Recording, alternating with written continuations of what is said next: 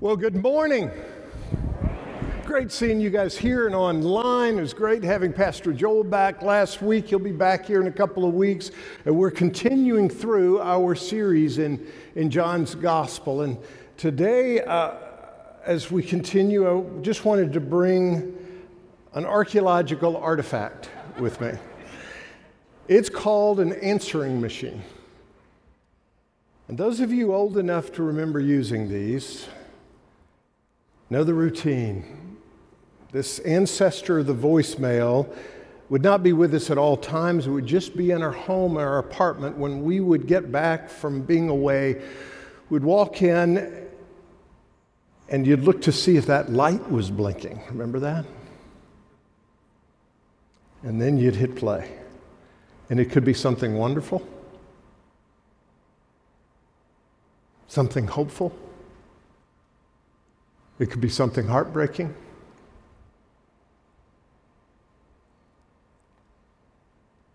It could be something devastating. That's actually come to mind these last couple of days as we have been commemorating one of the most brutal reminders that we live in a fallen world, and that's 9/11. And we remember where we were that day, and several different stories are rehearsed and repeated each year, and it's good. We need to not forget. We need to remember.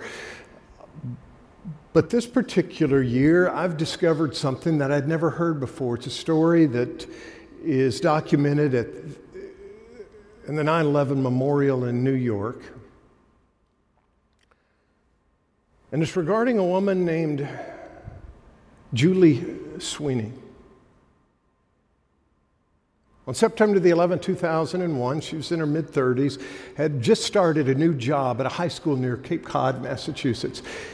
She was in her fourth day teaching physical education and health science classes, and one of the administrators interrupted one of her classes and asked her to come out and said, "You've got a call from your mother-in-law." And Julie went to the office, took the call, and her life changed.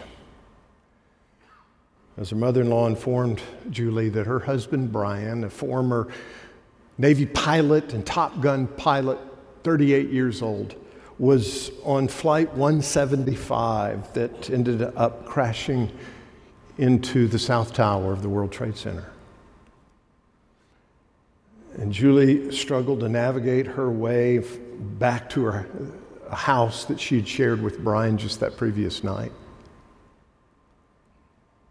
And she did what she always does by habit. And she looked over and saw that blinking light. And she said, "Could it be?" And she hit play. And it was a message from Brian. He had left her this message from one of those earphones that they had in the back of airplane seats that she swiped a credit card through. And a transcript of the message that he left on her answering machine is at the 9/11 Memorial as well. I want you to take a look at it. "Hey, Jules, this is Brian. Listen, I'm on a plane that has been hijacked. And if things don't go well, and they're not looking good, I want you to know that I absolutely love you. I want you to do good, have good times. Same with my parents. I'll see you when you get here. I want you to know that I totally love you. Bye, babe."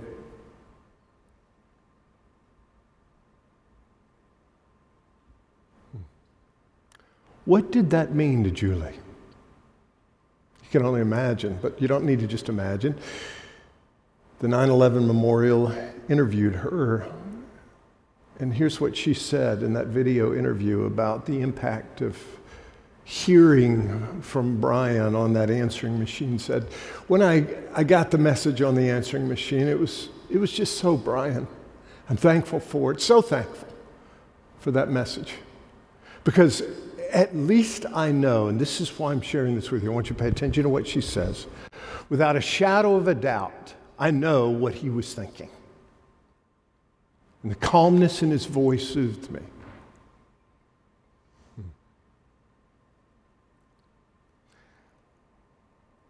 The night before Jesus gave his life, he had us on his mind then, and he said some things. We don't have an answering machine, but we've got the transcript, inspired by the Holy Spirit, enlightening the memories of those disciples. And we've been journeying through that final night before Jesus gave his life up, not as a religious martyr, but gave his life up as a sacrifice to bridge us to God, to restore the cosmos, to begin this process of redeeming and restoring all things. And in that upstairs room where he instituted what we call communion, or the Lord's Supper, and washed the disciples' feet and gave them final instructions about the Holy Spirit that he would send him. In verse 33 of John 16, and the upper room discourse, as we know it, is in John 14, 15, 16, and then moving into 17. Here's verse 33 of chapter 16. He says, I've told you these things so that in me you may have peace. Now, they didn't know what was about to happen the next day. They didn't know they were about to head into a 9/11 of the soul where the enemy was going to assault, but not be victorious. But they remembered it later. And I think of Julie's words about how hearing Brian's message on that answer machine was calming for her. Jesus says, hey, I want to say something that's going to give you shalom. He's getting up. He's about to pray for them, and then they're about to move to the garden. And he's wanting them to know, this is my heart for you. In this world, you will have trouble. So he makes it crystal clear. It's amazing how often we want to forget that. We want to twist that. We want to turn the gospel into a genie bottle that we rub so that all our problems go away. He says, no, in this world you will have trouble. The impact of the gospel is not an exemption from a fallen world. Bombings take place, pandemics take place, all that stuff, the groanings until the restoration of all things, they happen. Now, here's the impact of the gospel. He says, in this world you'll have trouble, but you can take heart. Because I've overcome the world. I'm the author and finisher. I'm going to finish what I started. And so whatever you're grappling with, whatever you're dealing with, it's trouble. We all have our dose of it. Financial stuff, health stuff, marriage stuff, stuff at school, stuff at work, or stuff at non-work. He said, I want you to take heart. I've overcome the world. And then he did something. So here they are in that upstairs room in Jerusalem. With his, we called them his disciples, and which is true, but they were also his friends. He prayed. And he prayed for them. Here's how he starts. Verse 1, John 17. After Jesus said this, he looked toward heaven and prayed, Father, the hour has come. Glorify your Son, that your Son may glorify you.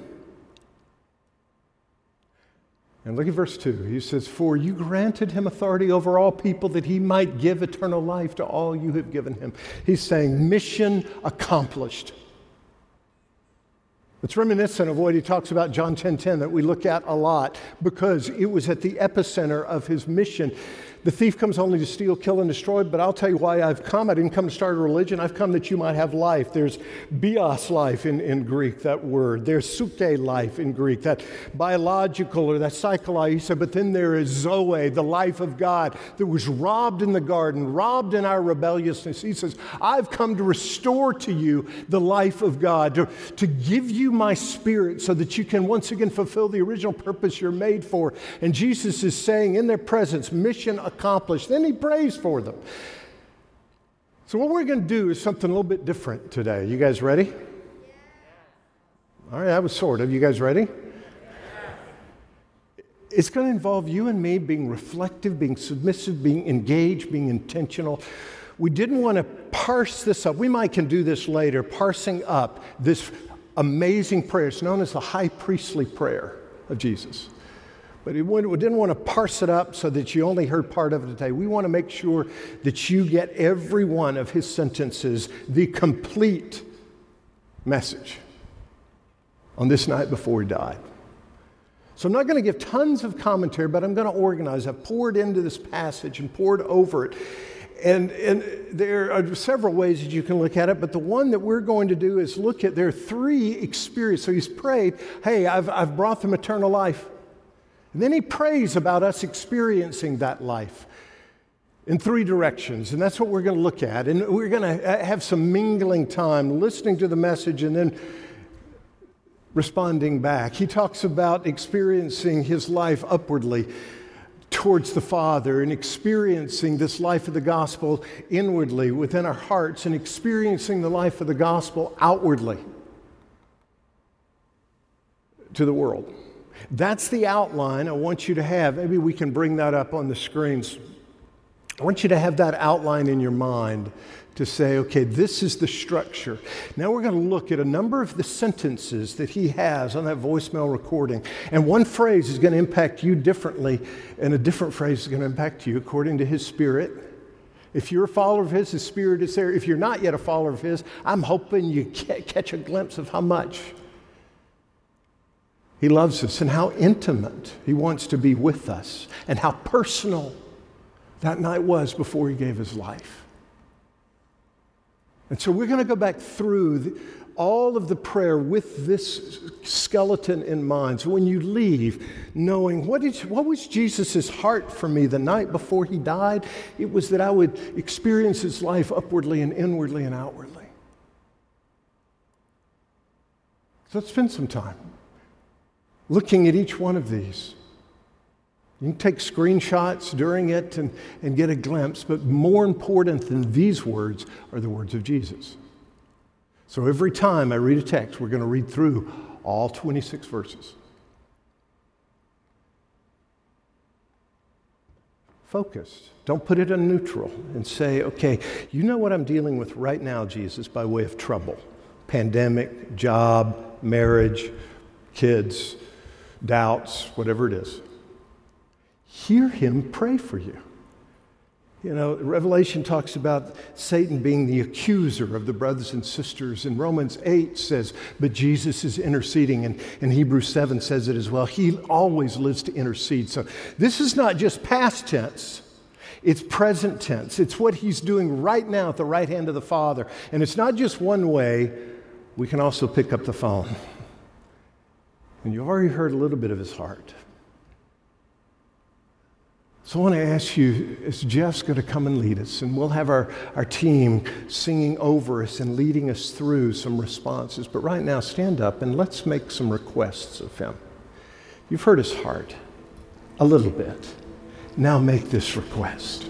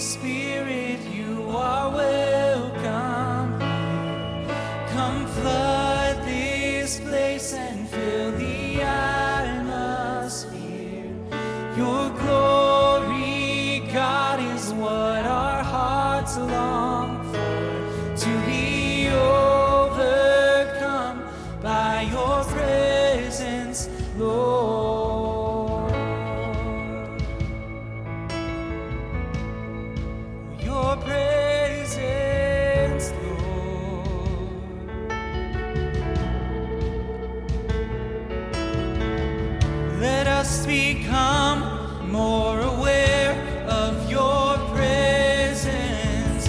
Let us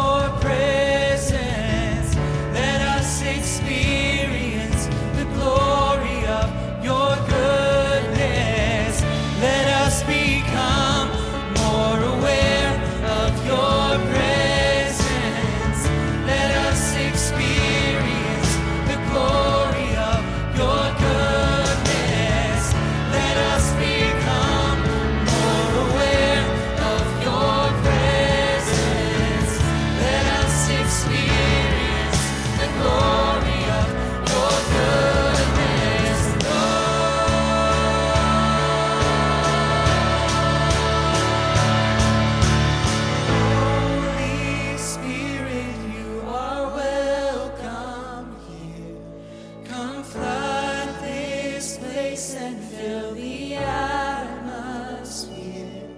Your glory, God, is what our hearts long for, to be overcome by your presence, Lord.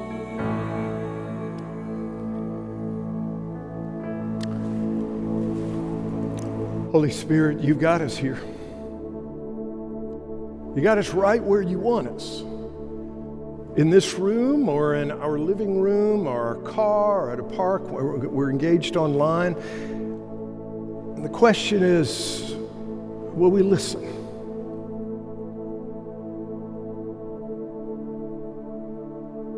To words spoken 2,000 years ago that we have a transcript of, but words that are just as alive today because the one who spoke them is here. So whatever we're dealing with and the zigs and zags of our journey, may we hear your heart for us. I ask this in your name, amen. You can have a seat. So what you and I are dealing with right now, whatever we are, what's his heart? He prayed. He said, I pray that you'll experience my life.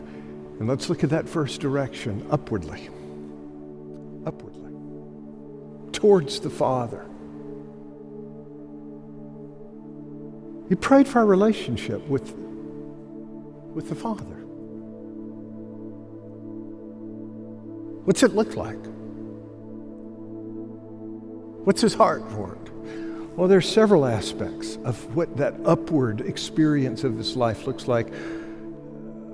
One, he prayed that we would glorify him. Whatever circumstances we find ourselves in, he says, I want you to live for my glory.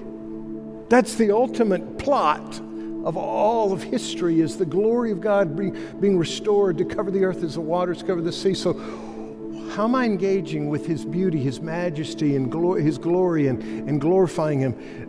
Verse 1, read it again.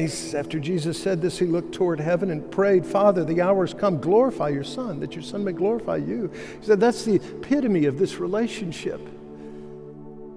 In verse 4, he says, I've brought you glory on earth by finishing the work you gave me to do. And you and I, same deal. We're going to see later that he sent us in the world. As he was sent, he has sent us.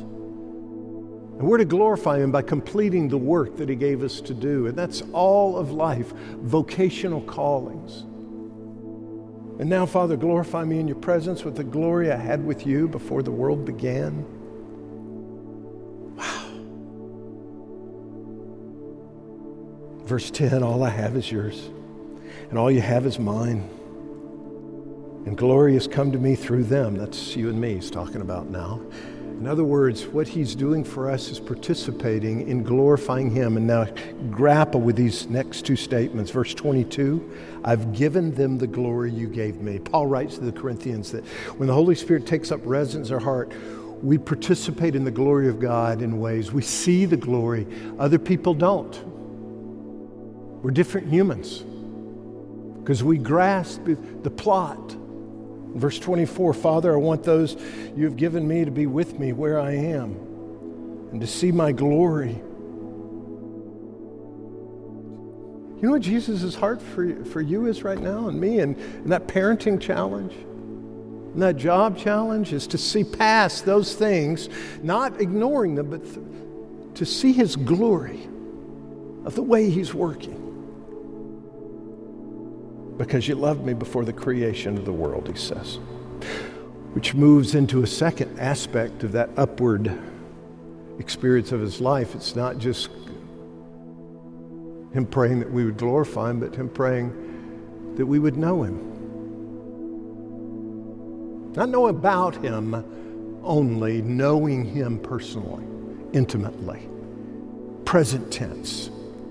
Engagement. Verse 2, for you granted me authority over all people, that I might give eternal life to all those you've given me. Now this is eternal life. Only time. in the Gospels that Jesus so explicitly defines what eternal life is. And this is where we get the understanding that eternal life is not a synonym for heaven. We'll experience eternal life in heaven. Sin will no longer be a reality, and therefore it'll be undeterred eternal life and unfettered eternal life, because it will be undeterred and unfettered intimacy with the Father, with the Son, with the Holy Spirit. He said, I pray that they'll know you, the only true God, and me, Jesus Christ, whom you sent. So how's my relationship with him today? Am I paying more attention trying to get to know other people than him? He says, I'm praying. I want to know, I hit the answering machine, the transcript. What was his heart for me the night before he gave his life? It was that I would experience his life upwardly, and by that I would glorify him, that I would know him, and then by knowing him, I would love him. That's a third aspect of that upward experience of his life, because to know him is to love him. Verse 25, righteous Father, though the world doesn't know you, I know you, and they know that you've sent me. I've made you known to them and will continue to make you known, in order that the love you have for me may be in them, and that I myself may be in them. There's an aspect of this life of the gospel that's upward, and it's glorifying him and knowing him and loving him. That's his heart for me right now, but there's a fourth one, trusting him. Trusting in what? Trusting that he's going to protect us. Trusting, that he's going to keep me out of trouble? No, he's just said, in this world you will have trouble. That's not what I'm trusting him for. I'm trusting him to protect me, to strengthen me, to give me enough in the midst of whatever I'm dealing with. Verse 11, I'll remain in the world no longer, but they're still in the world. And I'm coming to you. Holy Father, protect them by the power of your name, the name you gave me, so that they may be one as we are one. And while I was with them, I protected them and kept them safe by that name you gave me. You think he's still doing that? Absolutely. So he says, and he calls out your name, protect her. Protect him. Let me ask you this. Do you think the Father hears the prayers of the Son? What percentage of the time? About 100%. That which we've entrusted to them will not be taken. Greater is he who's in us and he who's in the world, and he who began a good work, he will complete it. And what this starts doing when Jesus prays over us in this way, that we would experience that eternal life upwardly in terms of glorifying, knowing him and loving him and trusting him, man, it's time to pick up the phone. Not just to hear from him, but to call him back and tell him something. It's a song a lot of us have known for a long time. Don't just sing it into this room or onto that screen. Sing it to him.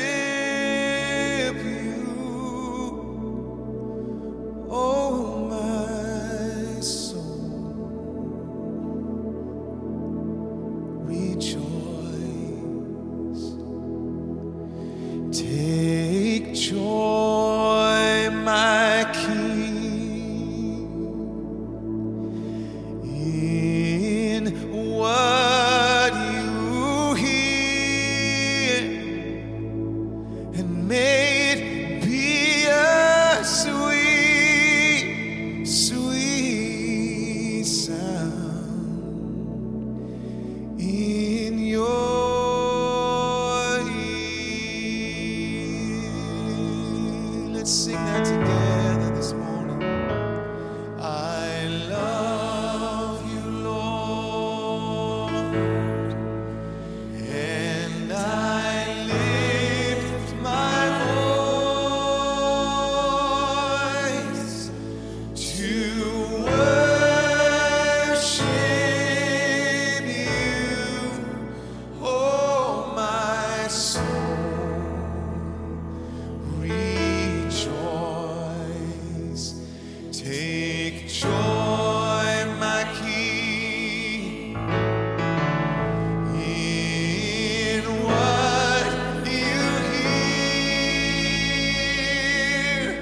Make me a sweet, sweet sound in your ear. Sing that last part again. Oh, make me a sweet, lift it up. Sweet sound in your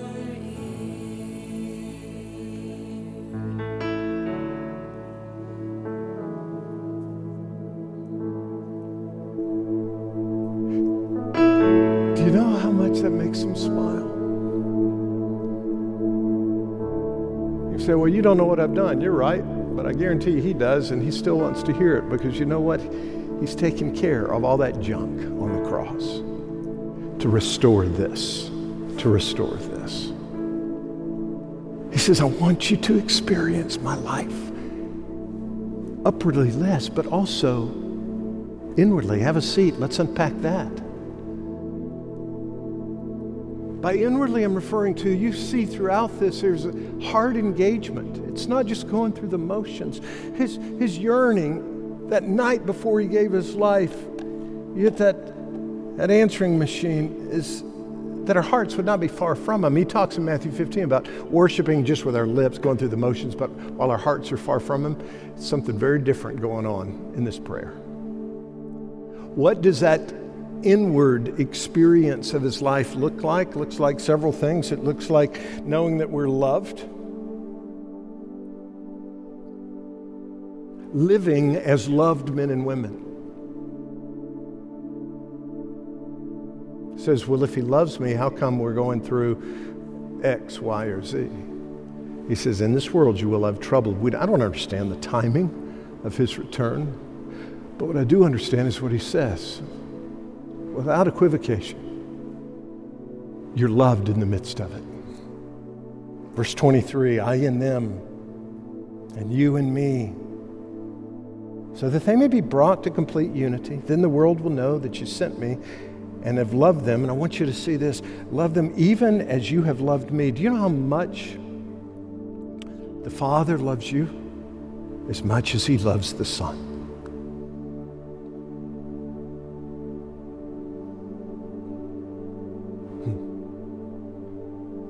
Makes a difference how we do our lives. It also looks like this inward experience of his life looks like not just living life loved, living life nourished. Going through my days well fed on a heart level, which all revolves around not this as an academic religious book, but me devouring this as his love letter. Verse 6, I've revealed you to those whom you gave me out of the world. They were yours. You gave them to me, and they have obeyed your word. So me being nourished involves not just reading, not just devouring, but obeying, responding. Now they know that everything you've given me comes from you, for I gave them the words you gave me, and they accepted them. They knew with certainty that I came from you, and they believed that you sent me. Look, go down to verse 14. I've given them your word, and the world has hated them. What? You and I living out this word will bring us into a posture of contrast with the world. Not because we're judgmental, but because we're free.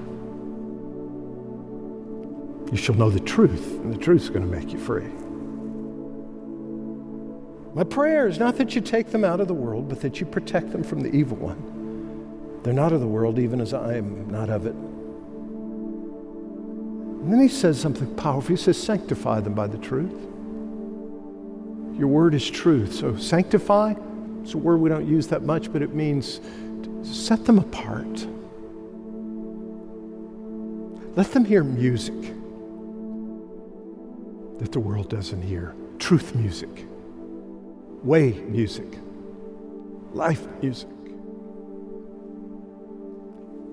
And when I start experiencing life inwardly like that and hear his heart for me, I can't help but pick up the phone and say, Jesus,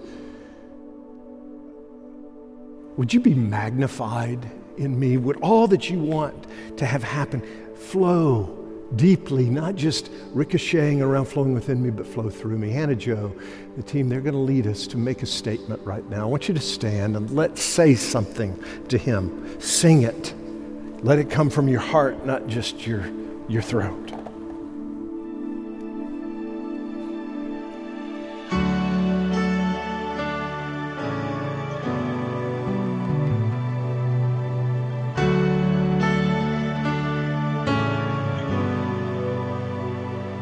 Were creation suddenly articulate with 1,000 tongues to lift one cry, then from north to south and east to west we'd hear Christ be magnified.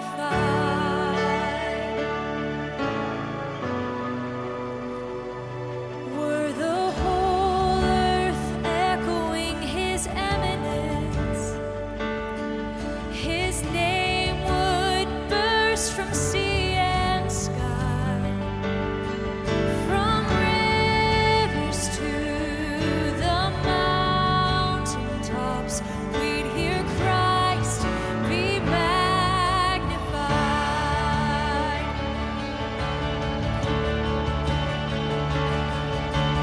Oh, Christ be magnified. Let his praise arise. Christ be magnified in me. Oh, Christ be magnified from the altar of our lives. Christ be magnified in me.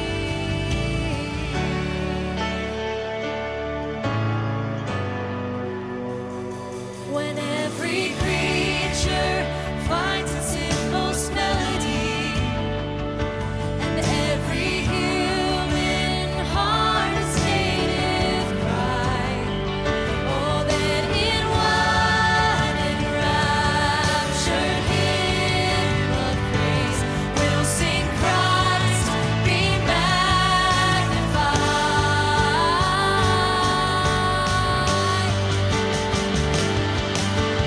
Oh, Christ be magnified.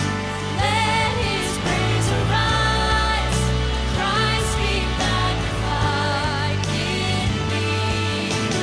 Oh, Christ be magnified from the altar of my life.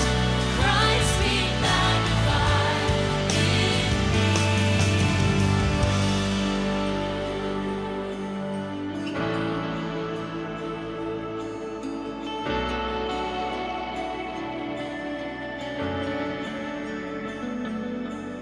I won't bow to idols. I'll stand strong and worship you. And if it puts us in the fire, we'll rejoice 'cause you're there too. We won't be formed by feelings. We hold fast to what is true. And if the cross brings transformation, then we'll be crucified with you. 'Cause death is just the doorway into resurrection life. And if I join you in your suffering, then I'll join you when you rise. And when you return in glory,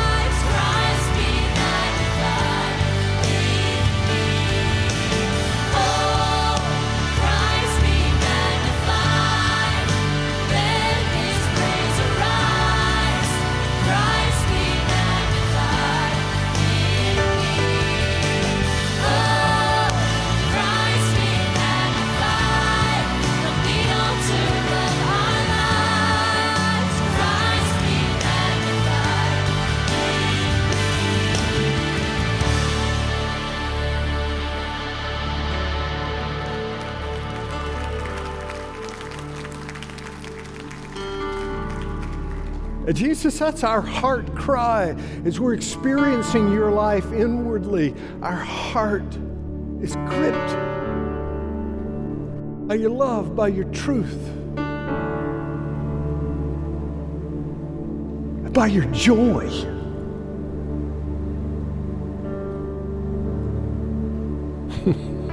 You prayed that we might have your joy and it might be in us in a full way.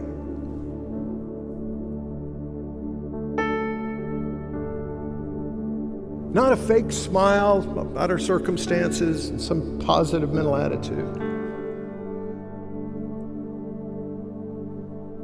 but a deep joy. May it happen. May it happen now. Amen. Amen. You can have a seat. So take a look at that inward experience of his life. It's not just that I will live loved and that I'll live nourished, but I'll live joyfully. It's a little bit of what we were just talking about.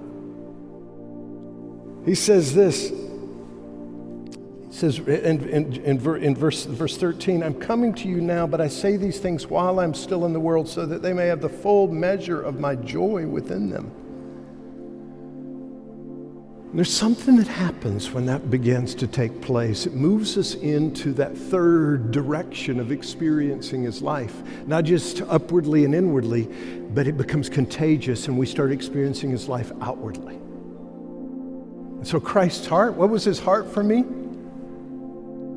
That night before he gave his life, that you would experience his life outwardly, and so experience his life in such a way that it's contagious. It looks like several things. One, it looks like it will live a journey of contrast. Experiencing the life of Christ outwardly is to live a life of contrast, not because we're obnoxious, we're different from other people, but not because we're obnoxious or rude or judgmental or even religious. But we're contrasted with them because of the life of Jesus in us. He talks about this over and over. Verse 6, I've revealed you to those whom you gave me out of the world. They were yours. You gave them to me, and they have obeyed your word. I pray for them. I'm not praying for the world, but for those you've given me, for they are yours. Notice how Jesus distinguishes us. The ekklesia, that's that Greek word that means called out.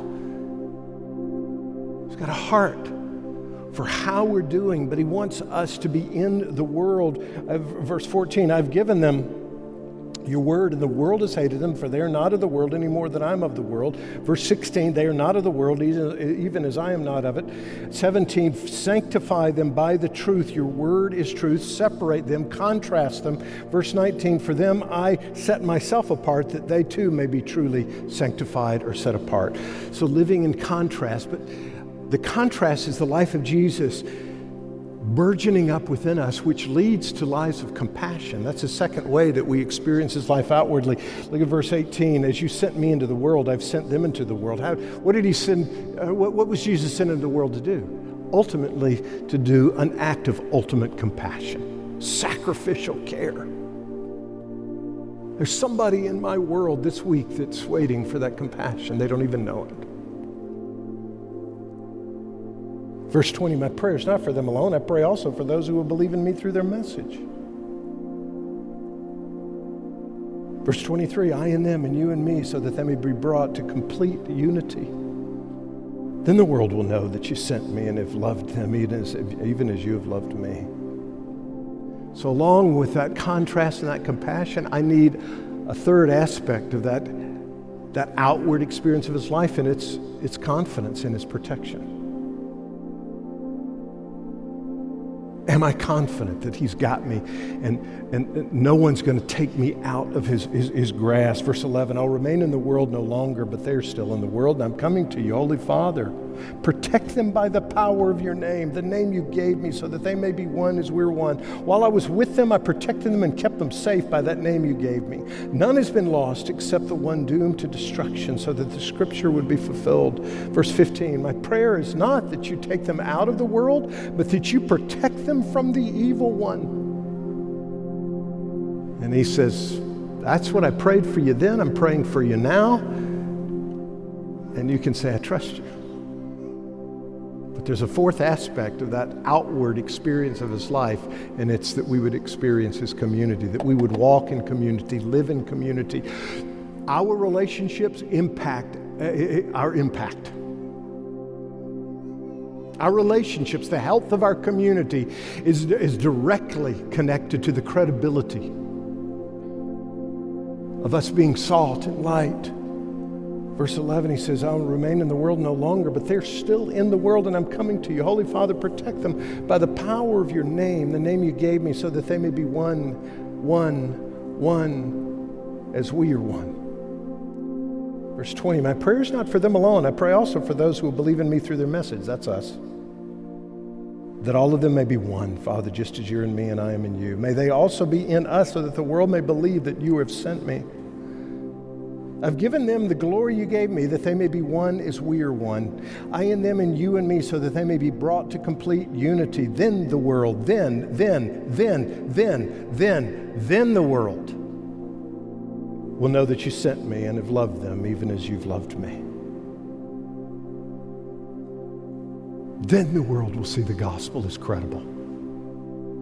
Not being a bunch of religious people doing religious games and judgmental, manipulative, power-hungry relationships, but speakers of truth and love who are listening to Jesus and speaking the life of Jesus to this world with one voice. Julie said, I loved having that message because I knew without a shadow of doubt what Brian's heart was for me that night. And we can know without a shadow of a doubt the heart of Jesus. That we would experience his life upwardly and inwardly and outwardly. You guys remember when you used to use these answering machines, you'd walk in and there would be somebody leaving a message at that moment. You guys remember that? And you could walk over and pick up the phone. Say, okay, I've got the message, but now I want to talk to you. I want you to stand right now and let's pick up the phone and say one last thing to him. Let's respond. Marsh and Hannah Jo are going to lead us, but don't just listen to them sing. Let them lead you into a liturgy of life.